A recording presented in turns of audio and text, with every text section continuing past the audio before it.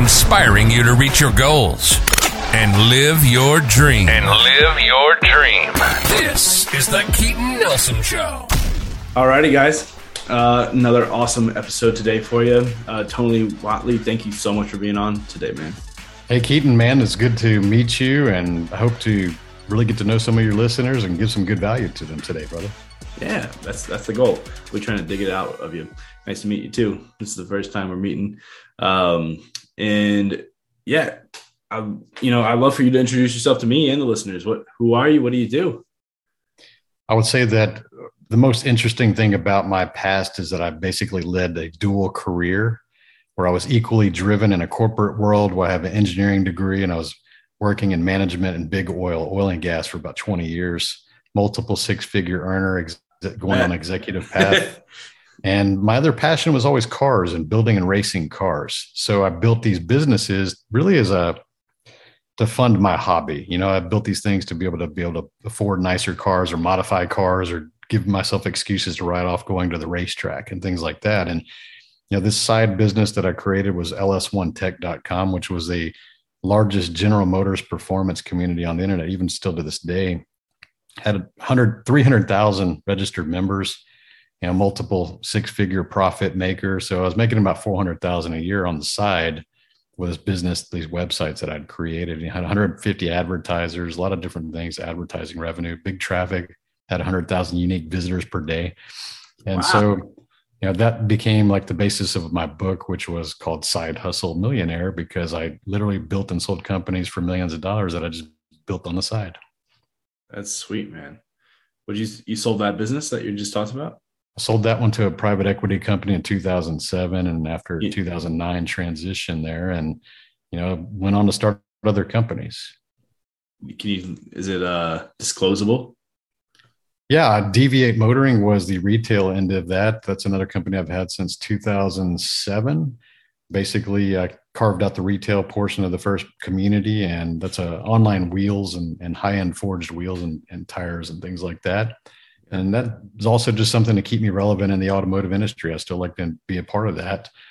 The things I do now, I'm a business coach. I help other people start, scale, and exit companies with 365 Driven, which is the entrepreneurship community, about 4,200 members right now. And also the podcast name is 365 Driven. So this is more of my legacy thing. This is the thing that I enjoy doing. So over the 20 years of me being a business owner, I've always given people advice and helping people start companies. And even 15 people that were formerly staff members of mine have built 7- and 8-figure companies since then. And they've always been telling me, you should be teaching this full time because look at these results. And man, I just had a bunch of excuses not to do so because I was making money, I had a comfortable life, family, job, career. I was really busy and also didn't like putting myself out there in public because I didn't have to. I had a lot of insecurities around being on stage or being on camera, or just, I was very fine just being the MVP, hiding behind the logo and just doing things and making money without people knowing who I am.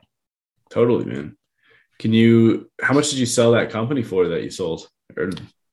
We sold that one for 2.3 cash. Damn. Cash? How much of it did you own? 100% of that one. Woo-hoo! That's not a bad little payout. It was cash all up front, or was it like oh man, that's awesome, man. Congratulations. Love hearing that. Thank you. Yeah, amazing. And it just makes sense to transition to teaching. I've started doing a little bit of that myself, but I'm like, I don't charge for it. Because I make money doing my business, right? Mm-hmm. I don't need to make money teaching people, but I'm finding myself like they have questions and I don't have time to answer. And I'm probably not providing the best, service I could to them, even though it is free, but still I do it because I want to help. Right. I think the information that we put out there, especially with podcasts or YouTube or the books or these are free consumable information. I think we should always give away our best secrets. Anybody that listens to my show or watches the video of the things that I create or reads the book, they're going to learn a lot of the things that I've been able to share because information nowadays, especially, is very easy to get to. So information is lower value. It's what are they going to do with that information? Do they have the implementation? Do they have the accountability? Do they have the coach? Do they have the mindset correctly? So give away your best information for free, which it sounds like you're doing that. But Totally. if you're going to charge, it has to be for access and proximity. So if they want your time, then there's a value to that. And that's what I do with my coaching. Yeah. I'm not ready for it yet, to be honest. My business is growing like crazy and I'm just in the weeds with it right now. But and I'm enjoying every minute of it. We just went from a 6-person team to a 20-person team in 2 weeks. Good Lord. Yeah. Good Lord. Systems and processes. That's it. Mm-hmm. But I would love to dig into a couple things with you. I would love to talk about this community that you built. I think that's impressive, right? If someone's looking to build their own community, something like that, whether it's a Facebook group, a website, people who have traffic going, visiting all the time, I'm guessing you had events, and how do those events play into it? Or maybe you didn't. I'd love to just get your insights and how you made that a success and how you advise someone else to do the same. You know, the funny thing about our successes in life is that most people don't even remember your second, third, fourth, fifth place attempts at things. Mm-hmm. You know, and I say that because a lot of times people see the highlight reel basically of what you've accomplished in your life. Sure. And, you know, they'll recognize you as like, you're the co-founder or founder of this, right? And, you know, think about this, like a big example that everybody knows is like Elon Musk. You know, he was the co-founder of PayPal. Like that's a pretty big company. He made like no one remembers it. Yeah. Nobody remembers. They just think about him as Tesla and like all these different things that he's doing now. But, you know, that was a big company on its own. 100 million, I think he left on that. Enormous. So I say that because I want people to understand that maybe you're built a business right now that you're not really, you know, cash flowing, you're not really doing so well. And that's just the beginning. It's a stepping stone. You're learning some things, you're making mistakes. Cool. Like you're going to take those lessons with you into the next businesses and the next joint ventures, things that you get into. Mm-hmm. And where I'm rolling up with this is like the second largest community that I built. It could be a standalone on its own. It grew to 280,000 registered members. It's called performancetrucks.net. It's literally the same business model that we had built once we established that and had all the contacts with the advertising and the revenue and the events, like you said. Mm-hmm. We said, hey, we're going to go do a truck version of this. Like, would you guys like to be involved in that one too? And they're like, yeah, you guys run this really like a good business. We're getting a good ROI. You're fair with your rates. You always keep your server, you know, speeds up. You interact with the customers and the users, and you know, like hell yeah, we'll go join that. So day one, that was a cash flowing second operational business that grew nearly to the same size, but most people don't even know about that site. See what I mean? It's like, I founded performancetrucks.net, 280,000 registered members, 7-figure business. And people would be like, oh, cool. Like, yeah, but how did you do that? I mean, like, I know the second one you kind of probably pulled from the first, but like, how did you build the first one? The first one, I never intended to make millions of dollars from. I did it because I enjoyed the community. I was a member of another website that was active at the time, and they weren't running it properly. They were basically not paying their server bills, and sometimes we'd log in and the things would be hard deleted, and all this content that we were creating, like all the how-to articles and the videos and, you know, magazine features and things that we were writing, you know, basically free. The person wasn't being a good steward of that information, and we'd log in, it would be gone. And after that happened a couple of times, we approached them and said, hey guys, you know, why don't you pay your bills? You have advertisers. We know what a server costs, right? Like you're clearly making a profit. And instead of taking that as constructive advice from some of their best supporters and their contributors, they said, well, you know, if you think you could do a better job, you should go start your own website. And so little do they know, I knew how to code websites. That was my first side hustle. I was building these little rudimentary 1 to 3 web pages for these businesses and, you know, car things. And I said, well, shit, I can go buy a software license and rent a server and upload it and click all the channels and the boxes and hire a security person to figure out the exploitation. And I can just learn all this stuff. And that's what I did. And, you know, being a reputation of someone who was already contributing, it made it very easy for people to go, hey, Tony's going to go over there. Let's go see what he's doing. Like he's always helping out over here. Let's go see what he's doing at this new website. And, you know, the people that were interested in the technical and the racing, most of them came over because that was what I was focused in. It was like technical and the racing. I didn't care about the socializing and the drama and the memes and like the sharing, like the social aspects. Like that was the owner of the other website. He was more focused on the social aspects. I wanted the technical side. And so it became a very good division on that. And within 1 year, we became number one in that market. And, they never caught us when we still, like, the people that bought the website, they're still number one in that niche. So how do you grow that? Well, to me, content creation and understanding that a community, even as a community leader, is not about you. It's not about your ego. It's not about standing on the top of the pyramid and pounding your chest and going, I'm super awesome and you're here just for me. Because that's very common and prevalent to what we see nowadays with Instagram and YouTubers. We understand that there's a follower business model and there's a community business model, and they're not the same. Followership, you have to think about it as lines of communication. A followership is basically me preaching to you, and it's one-way conversation, and it's between me and each of my individual listeners or audience. Yeah. There's no two-way conversations there. So that's a follower business model, and it can work. People can make a lot of money doing that. Sure. Community business model is a lot different. A community is not about the person at the top of the pyramid. It's about the person at the top of the pyramid facilitating connections between the members of the community. So if you and someone else were a member of my community, I would like for you two to become best friends. Even if I'm not in that triangle, I just want you two to become best friends. Yeah. Because I want you guys to keep coming back to my digital virtual bar, so to speak, because that's where your friends are hanging out. So I'm the bar owner, but I don't have to be best friends with you. And you're not there because of me. You're there because of the bar and all the value that you're getting in the drinks. And, we don't go to nightclubs because of the owner, right? We don't go to restaurants because of the owner. We go there for the food and the atmosphere and hanging out with people we know or seeing our favorite bartender, right? Yeah. So that's the community aspect. Build that. And how do you do that? You just create the value that they keep coming back for their admission price, right? So my membership groups are free, and people go, well, why don't you charge for that? Why don't you monetize? Like, you can monetize indirectly from that. Those can be your customer pool, right? Those can be people that help you launch your book to indirectly monetize it. Those are the people that can listen to your podcast. Those are the people that can refer their friends to grow your audience in your community. So if you get into this transactional relationship and you're focused too much on trying to make maximum dollars per person, you're going to squash the long-term lifetime value of the audience, right? To me, I'm looking for lifetime value. I want these people to be in my space for 20, 30 years versus trying to just make a maximum transaction one time on them and then just showing them the door. Mm-hmm. Cool. I love that. Now I could go two ways with this. I'll let you pick. Pick your own journey here. This will be kind of fun.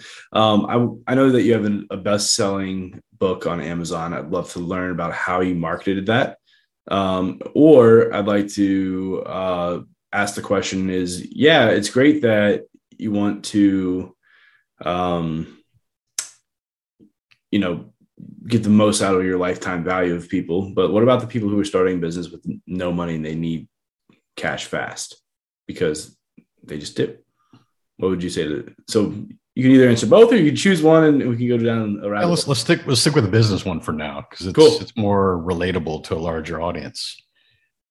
To me, I think that the hard question to ask as a business owner or someone that wants to start a business is, what are you willing to do to ensure the success of that business? Real simple question, right? What are you willing to do? What are you willing to invest? What are you willing to put in, whether that's sweat equity or investment or doing things? And not outside of the realm of that is, would you be willing to get a job to be able to fund that dream?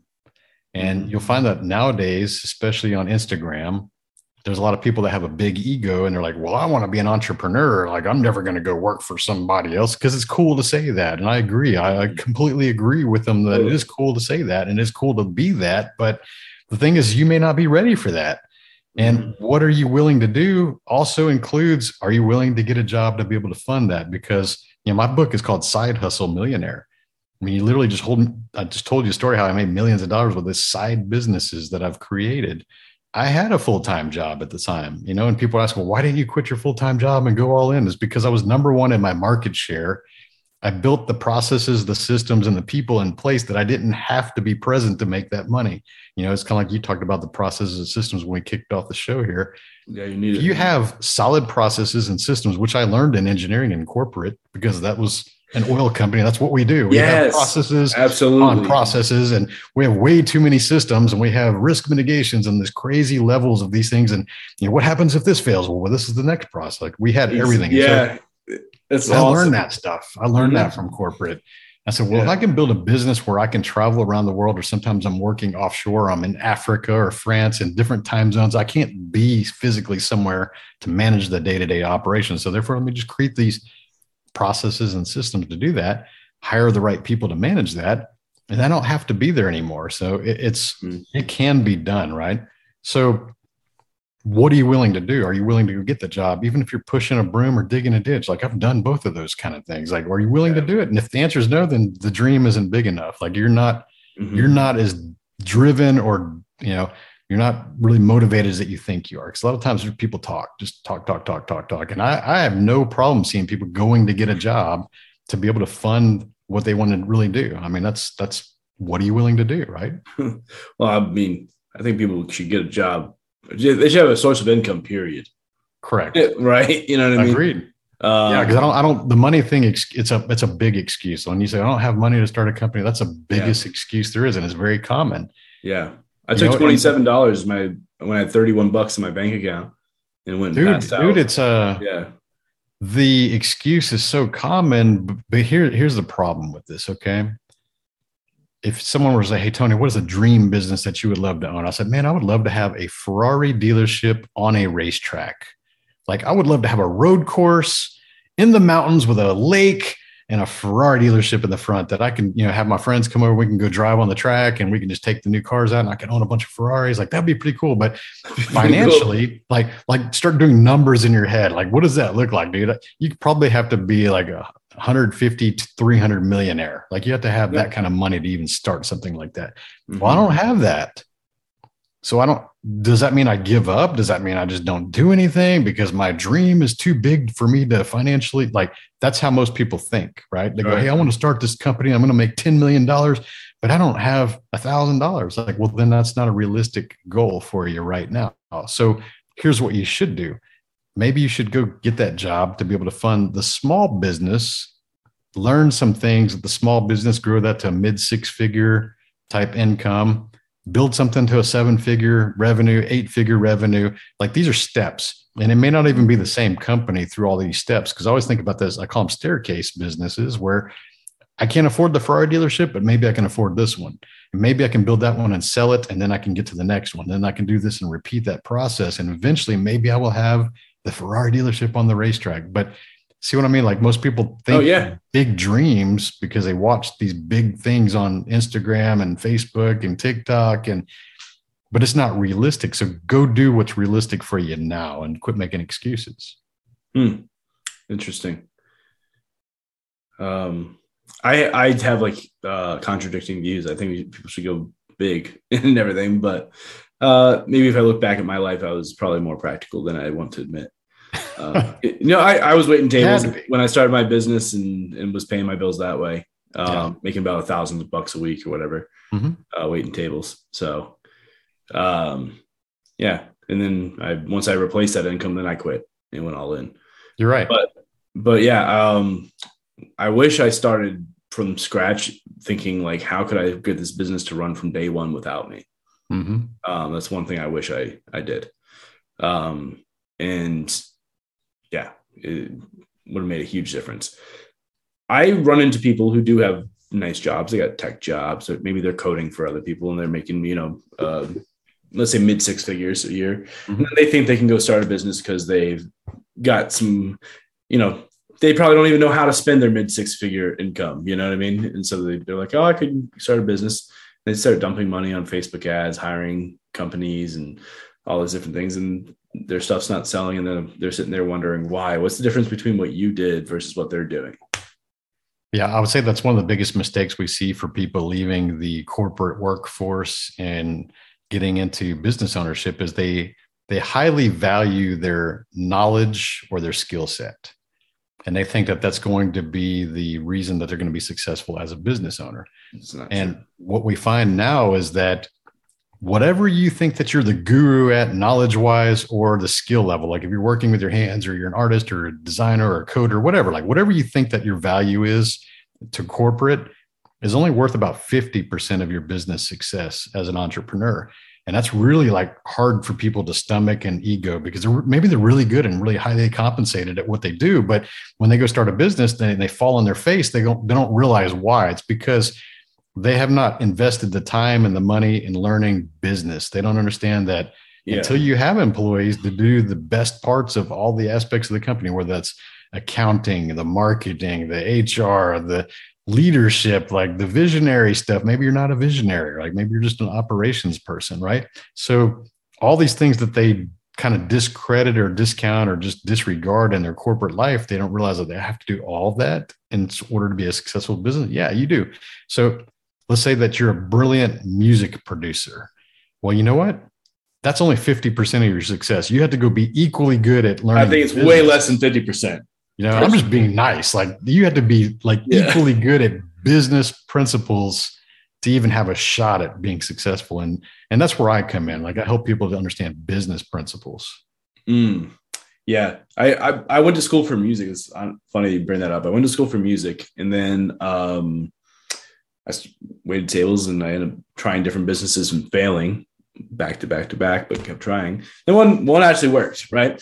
And then I was thinking back, like if I knew all the things I knew, know all the things I know now, then with music, I'd probably be able to make a substantial living off of music. You know, I just didn't know how to market. I didn't know how to brand. I didn't know how to productize what I was doing. I didn't know how to price, different services I was offering and ways to do that. And it probably would not be that difficult to make a 6-figure income as a musician if I knew what I knew now.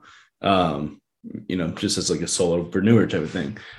But I couldn't break probably 10K a year off of music when I was doing that, Well, yeah. I mean, you and I both know just in that field alone, there's so many musicians that are questionable talent-wise, but they're brilliant at marketing. And they're making a fortune just from their marketing and their social media, but they're really not that good at singing, and they're not really good music. I mean, let's be real. Marketing has more value than talent a lot of times. It sure does. Without a doubt.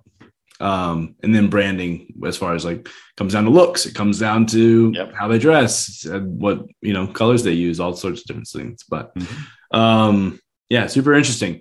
So 365 driven.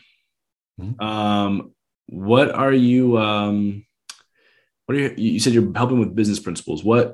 How would you, break those up? And the 4 pillars of my show are wealth, health, relationships, and mindset. So those are the 4 things we really focus on. Can you say that slower again? I'm sorry. If I didn't catch it, my listeners probably didn't either. Yeah. Wealth, health, mindset, relationships. Okay. Do those go into any sub pillars or anything like that? Well, not really, because everybody's got different needs. And I'll think even from a coaching client perspectives, sure, some people have their strengths and weaknesses. We don't always focus on weaknesses, but we do look at the things that are causing them kind of a distraction or stress in their lives, right? Because a lot of times I would say my ideal one-on-one type coaching client is usually the 7 and 8-figure revenue business owner who works too much and is stressed out and maybe has let themselves go physically. And maybe their family life's not really happy because they're always at the office or always at the shop, right? Yeah. And so they've checked the box on the financials, but everything else in their life is just this chaos. And, these are the kind of people that sometimes will look 10 years older than they really are because they're just overworked and they just kind of take on too much. They haven't learned how to say no. They haven't created boundaries. They're not focusing on their health because they have that excuse like, oh, I'm just always at the office and I can never get back in shape. And so it's all the common excuses. So what we do, we start to break down, what are your daily tasks? What are your weekly tasks, your monthly tasks? Like, what are the ones that we should be delegating, right? A lot of people don't delegate. They think that they're the only ones that can do that. And they think that, if they want it done right, they got to do it themselves. And I hope some listeners listen to this go, damn it, that's me. Because this is very common. It's not uncommon to say those kind of things. But the thing is that maybe you're doing administrative work where you could be paying somebody $15, $20 an hour, even in your office, to go do that, when you should be a CEO and operating in that $200, $300 an hour, $1,000 an hour stuff. So what happens is you're the highest paid administrative worker that's not really good at it, not really motivated to do the work. So you're actually one of the least effective administrators or secretaries or whatever you want to call them that's overpaid because of what you should be earning. So when you put it in that perspective, like, oh crap, like I'm essentially not very good at what I do, and I'm charging, $200 an hour to do it. Like, this is not a good employee, right? Like, you would fire yourself if that's what Totally. your job was doing. So, so you start to carve back, and here's the other problems. We'll start to carve back free time. I call it time freedom. And the problem with entrepreneurs is they backfill that newfound free time with more shit to do instead of realizing, like, I need to be doing the things that are important to me. Like, maybe I need to go do more vacations or spend more time or have a hobby or, work on my family life or my fitness. They automate something with their business, and then they go, okay, now I could do more work. Like, that's not the answer. Yeah, it's connected with me at a level too. That's cool. Yeah, that's so true. Dude, that's so funny. Yeah, the same thing with money too. I mean, think about all these automations and apps and all these things that we've created in technology. They were never intended for us to do more work. They were actually intended for us to do less work and get more time. Yeah. And then we all go and find something else to do instead. I do the same thing with money, ironically, right? I'll get more money in my bank account and I'll be like, ooh, great. Now I can go spend it on another business investment that I probably don't need. I need to figure out how to optimize other things, so I don't need to spend that money or whatever, Yeah. Same thing with time. Actually, recently I've taken a step back and been like, all right, at least 3 times a week in the gym. Stop working at 5 p.m. period. Yes. Be with your kids. Leave your cell phone. Don't answer your phone and stuff at home, That's it. Yep. And we'll get to it later, a little bit later on, but there's some questions I asked about regrets and things. And, I had someone talk about their mom dying on another episode. And I'm like, it's like, that's the stuff that bothers people, and that's the stuff that matters, is all these relationships that you're throwing away because you want to spend more time working, and it's what's going to matter to you. And you're never going to care that you spend an extra 3 hours to make it close even if it's $100,000, $1 million deal, you're not going to care when you're on your deathbed. You're not. Everybody should go read Steve Jobs' like final, thoughts in his life. Ooh, I haven't read it. Yeah, you can go look up, Steve Jobs' final words, and it means the guy's a multi-billionaire, Apple, right?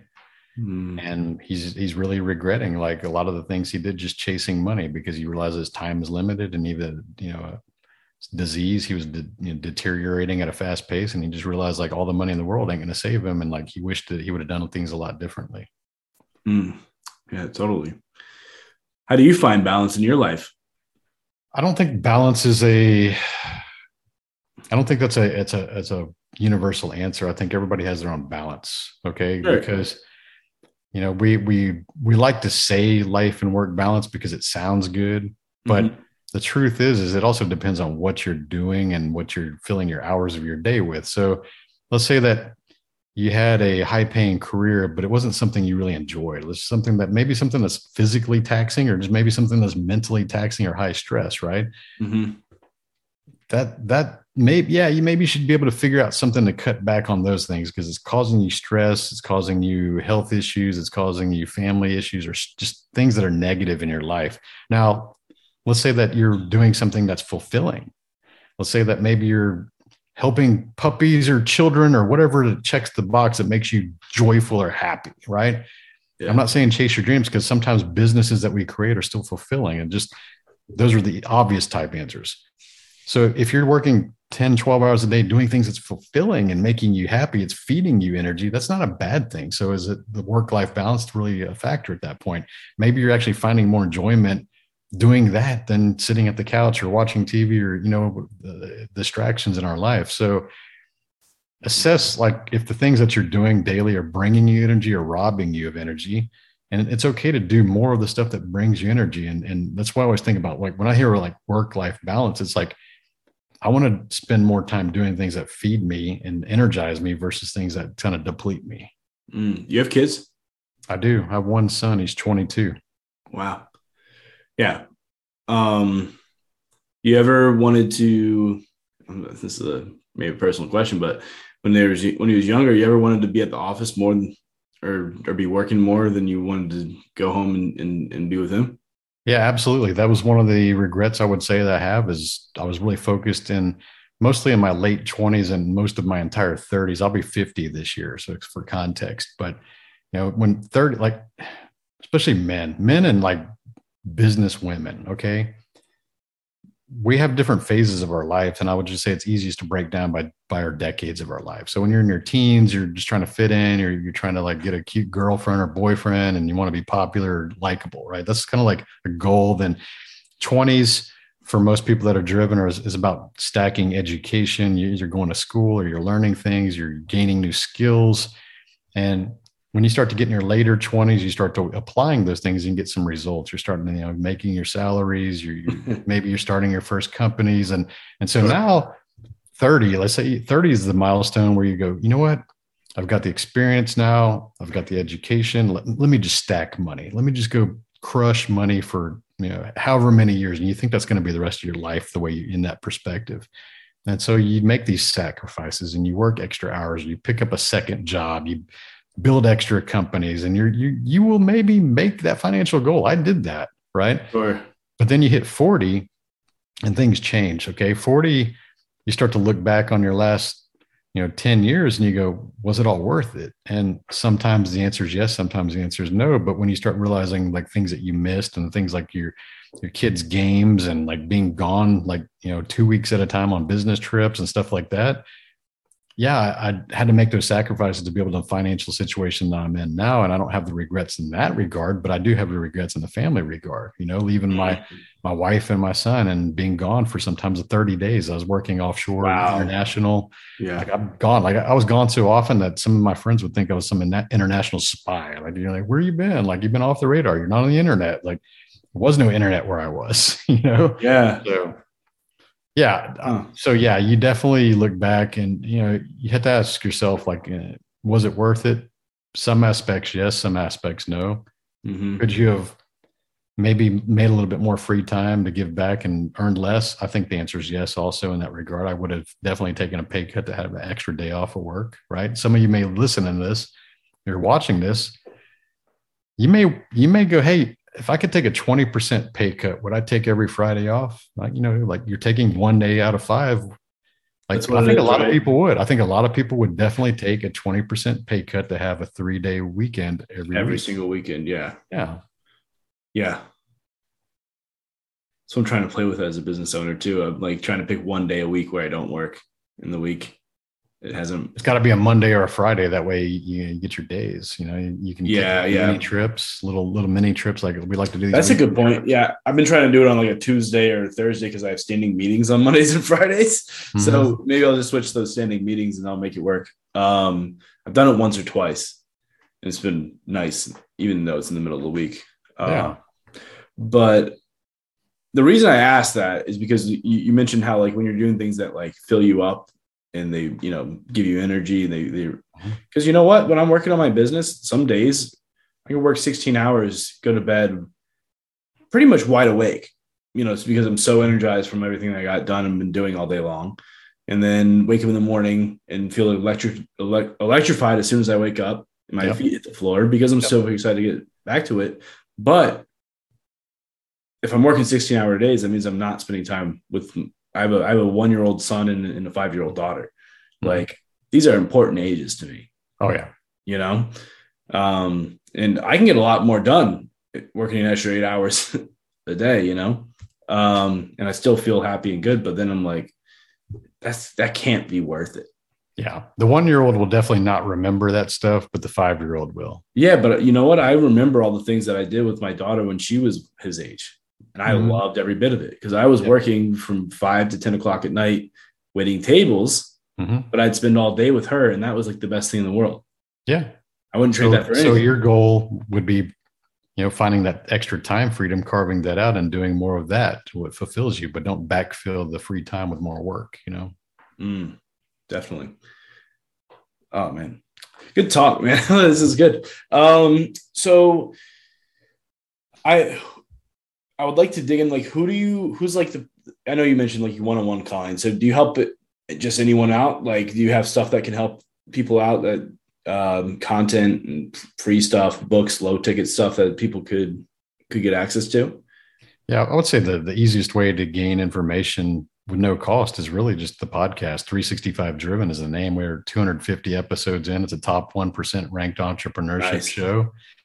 And I've had a lot of the big names. I mean, my mentors are Ed Milet and Andy Frisella, and they've both been on the show a couple of times. And Oh, sweet. so that's the easiest way for me, because I like to interview interesting people just like you do and get some good information. And it's not always the famous people. I would give some advice to people on that. Is like when you're listening to shows or YouTube videos, don't always think that you got to watch the famous people, because I know people that are highly successful that don't have social medias, but if you can get them onto a microphone and they share their actual insights or their tactics, like you're going to learn a lot more Brilliant. from those episodes than from people who have really polished answers, who have done the same thing 1,000 times. Like I love celebrities and influencer stuff, and I get grouped into that as well.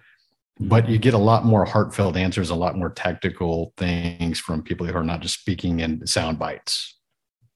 Right.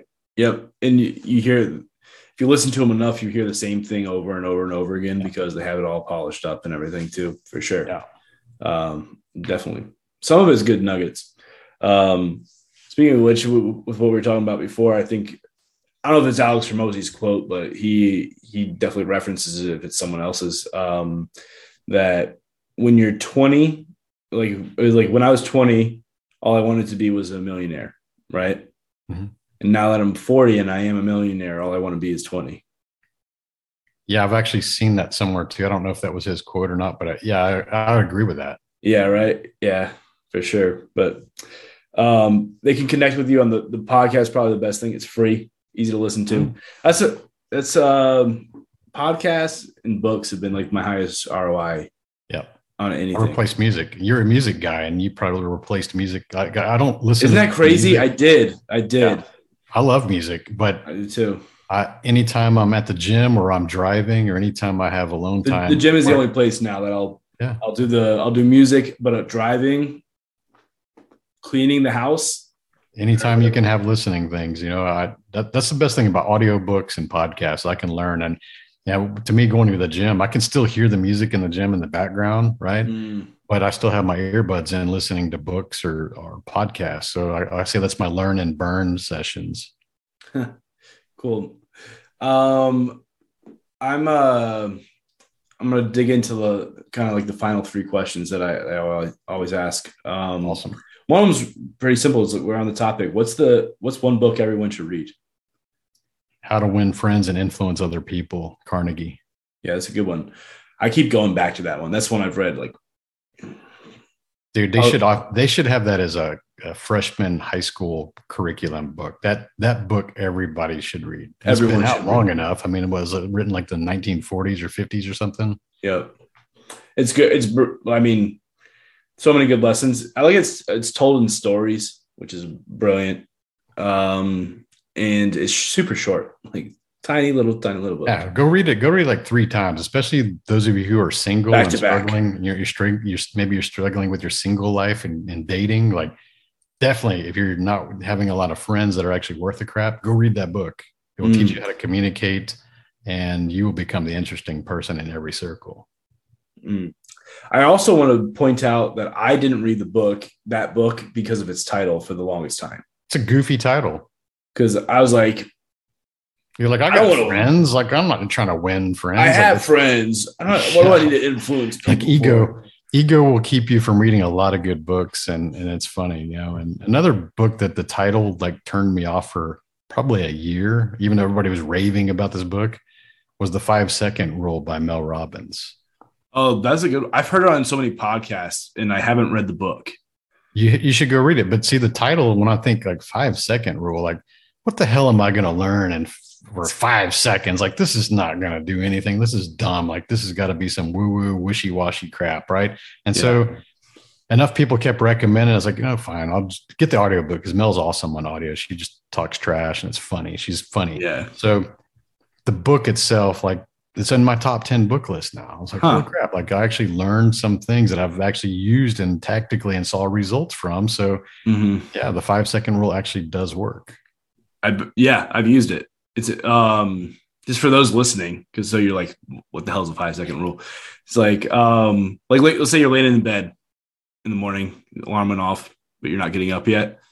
Like you give yourself a countdown, like you're counting down for a blast off of like a spaceship, 5, 4, 3, 2, 1, pop out of bed, go do that thing that you weren't feeling up to, something like that. And she explains the psychological reasons there. It's not just fluff. It actually, there's some good science behind it. She did the research. Yeah. And the way I use it, not as much anymore, but when I was a little bit more introverted, because I still consider myself an introvert, right? I would be at these maybe business seminars or, things like that. Maybe you see somebody that you admire that you see they're like right there and you can go introduce yourself, but you're like, I don't want to bother them, or, I don't want to be like the fanboy or whatever, like whatever your negative self-talk is in that moment. But you go, I'd really love to meet that person. So you just do the countdown, 5, 4, 3, 2, 1, and you walk up and introduce yourself. So again, like that is a game changer, dude. Like when you can like make yourself go do things without being focused on any negative self-talk in that moment, you will actually do things. Mm-hmm. I end up making myself do it before I hit 1, because if I hit 1, I can talk myself out of it. I don't know why, but like as soon as I hit 1, I'm like, I didn't do it. Hey, Keaton, you're just more efficient, man. You got the 1 second rule. Yeah, then I go like 5, 4, 3, just jump. No, because I'm not good at it. Whatever, my psychological state isn't the same as everyone else, but I just like start. I'll end up staying in bed that extra 30 seconds or whatever and try and do it 3 more times and be like, why didn't that work? Well, now you're snoozing the 5 second rule. I'm snoozing the 5 second rule. That's not good. Don't do that. Like force yourself. Say it with a little bit more vigor. Mm-hmm. So what if you can go back in time and you get to talk to yourself, right? You can go back to any age. And then when you're back at that age, you pop up as yourself now, and you can say 3 sentences to yourself and then you disappear. What age would you go back to? And what are the 3 sentences that you would say? And then I let the guests choose if they want to expand on why. I would say the first age I would go back to is 15. And I would tell myself at 15 to learn not to care about what other people think about you. Because a lot of the things that we don't do as adults is because we are rooted in insecurities or fears that have been created in our childhood, right?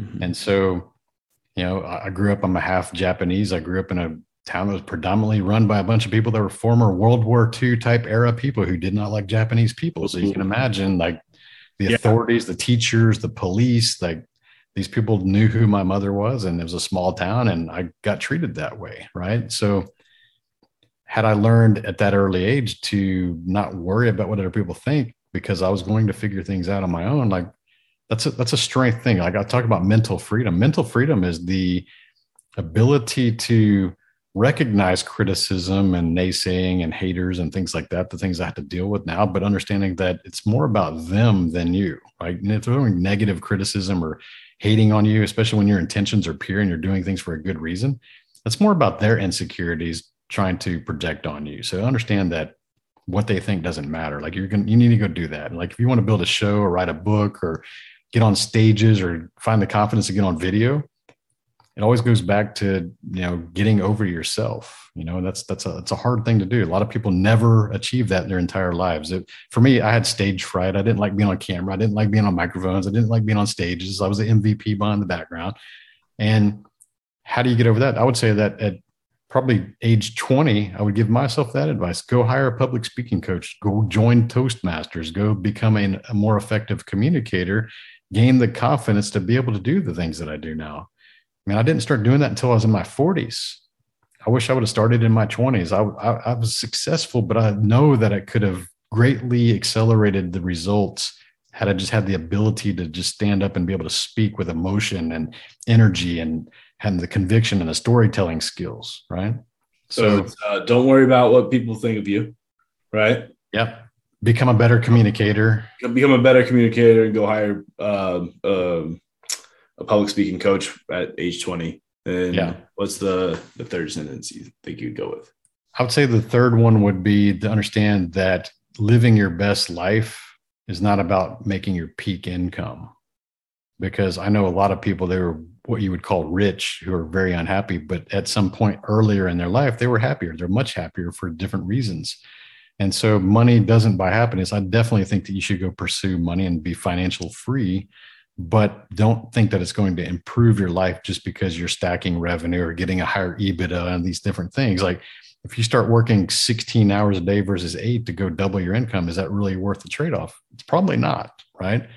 So assess your stress, your happiness, your fulfillment, make sure those boxes are checked, and then go earn as much as you can if you can keep those intact, right? Don't ever sacrifice things like that. So, happiness is not, it has nothing to do with commas, If you're miserable now and you're broke, you're probably going to be miserable when you have money because you haven't done the internal work to figure out what makes you happy. So that's what I would learn. I always thought that if I could earn more money, I would be accepted by more people who are doing more things. And I had to prove myself. And I was immature and, like these different things. It's just, you look back now and it's like, I can see people doing that now. And I realize that they haven't had money very long. Like they're new to money because they're still behaving the way I used to do it when I was new to money. But when you're 10, 15, 20 years into having money, you realize like, I really was kind of a douchebag at some point. I was really kind of insecure and I was showing 10 cars in my driveway and stuff like that. I realized that I was trying to get validation to feel like I belonged at some imaginary table, that this is the way to do it. But now I just don't care about that stuff. I really don't. You think people have to go through that? Or? Yes. I think it's easy because people will hear what I'm saying. Like, well, it's easy for you to say because you've had money and you're rich. Like, yeah, but I'm trying to teach you like what to expect. Like, that's what I'm trying to it's not what I'm trying to get at. It's not really advice. It's just being aware. Yes. Of that. Cause like, it's not, I don't know. I'm starting to accumulate a little bit of money. And buy the things that make you happy. I'm saying like, hey, I love materialistic shit. Like if you like watches, go buy that fancy watch you've been wanting. You want a fancy car, go buy that if it makes you happy, but don't ever, ever, ever buy something to try to please other people. Like I love cars. Like, and some people will say, oh, Tony, how come you haven't bought a Lamborghini yet? I was like, I can go buy a Lamborghini if I want. I've got several cars that cost that same amount. I can go buy one, but that's not what I like. No, I like American cars. I like Dodge Vipers. I like pro touring muscle cars. I like my TRX. I like American cars. So I buy what I like. I don't care what you like. Right. That's cool. What's your favorite car that you own now? This is one of the 3 questions, but I'm interested. No, that's easy. That's my 1969 Camaro. Ooh. You got a picture of it? Could you send it to me? I'll toss it up in the podcast. Yeah, I could. It's been on the cover of magazines, and I actually built the car myself. I've got a full-size shop in my back of my property, and I built the entire car. And, if you were to duplicate it, it's probably close to $300,000 to build a car at that level. So, there's my Lamborghini, but it just looks like a Camaro, and I like Camaros better than Lamborghinis. Yeah. I'm sure there's nowhere like anything that you have, but I was pretty excited when I went to Arizona and they Enterprise upgraded me to a Camaro. It was the first time I drove one. I was like, oh, that's pretty sweet. They're fun. Yeah, I still love those cars. My wife wants me to go buy another one, like just a daily drive for her, Yeah, they're fun for sure. Mm-hmm. I think it's like tough you're a car guy. You find it like tough not to get in trouble. Like I'm like sometimes when they have that power, you feel like you got to use it sometimes. Well, use it at the track. I mean, one of my Vipers has 1,200 horsepower, and people are like, how do you drive that? It's like, well, if you only give it half throttle, it's only 600 horsepower. Like you just drive it like a normal car. Like you don't have to floor it everywhere you go. I mean, it's all controlled by the throttle, right? So 1,000 horsepower car at 10% throttle is 100 horsepower. So not that perfectly linear, but you know what I mean. That's like I know. People are always shocked by that. It's like, I mean, even a Tesla, like the Tesla Plaid, if you put that on a dyno, they're actually making about 1,100 horsepower. Wow. But people are driving them around like going to the grocery store and they behave like a normal car until you floor it. And then it's fast. They're super fast. I drove one, but unless you were to floor it, you would never know. It would just behave like a normal car. Yeah. It's cool. I was just like, I just wanted to drive like an asshole on the hook as soon as I got in the Camaro. I'm actually very calm and like I'm never in a hurry on the highway. I mean, maybe when I was in my 20s, I'd probably behaved a little silly because we always do. But I actually prefer getting on the road course or on the drag strip and challenging my abilities as a driver and actually maximizing performance out there where I actually have times and like lap times. And, so I'm okay with not driving like that in the public anymore. I've done it before. I'm not saying I'm an angel, right? But overall, I would say 95% of the time I'm on the road, I'm just cruising and I don't really care about what's going on out there. I just kind of just take my time, and I don't like being in a hurry. I just leave on time. Yeah. I'm the same way. I'm just like, when I got in the Camaro, I was like, I'll drive this a little faster today. Yeah. Why not? I drive a Toyota RAV4 right now, Like, yeah. I mean, experience, you got to experience it. I'm not saying not to do that, but it's when it's available to you every day, you would drive it like a normal car. That's right. Yeah. Absolutely. Cool. I'll get to my last question. What's the biggest regret that you have in your life? Biggest regret, man. I think, going back to those three questions that I kind of answered about early in my life, I think if you just had that awareness, and Gary Vee and some of these other members, we talk about awareness. Like, people go like, what is that? Awareness is that split second that exists between something that is a stimulus versus your reaction or your response, right? So you have the stimulus, which could be a news headline or something you see or someone's words, like something that creates a reaction. Awareness is that, awareness is that sliver of microseconds in between the stimulus to the reaction. And when you see people have like road rage and like freak out or lose composure, or they're just losing emotional control, or they're reacting or saying words that they can't take back, it's because they lack awareness. And as we age and gain wisdom, we start to realize that wasn't the best reaction. That wasn't the best way I should have handled that because I lacked awareness. But now when you work with a coach or you work with someone that can be external and watching these things that you're doing, they're going to raise your awareness. They're going to say, hey, when I say that, your face did that. Why is that? And you're like, oh, crap, I didn't even know my face did that. And so what they've done is they've instilled a little bit more awareness in between the stimulus and the reaction. And as we get older, we start to realize like awareness starts to grow like exponentially, I would say. Like when I was young, I had very little awareness.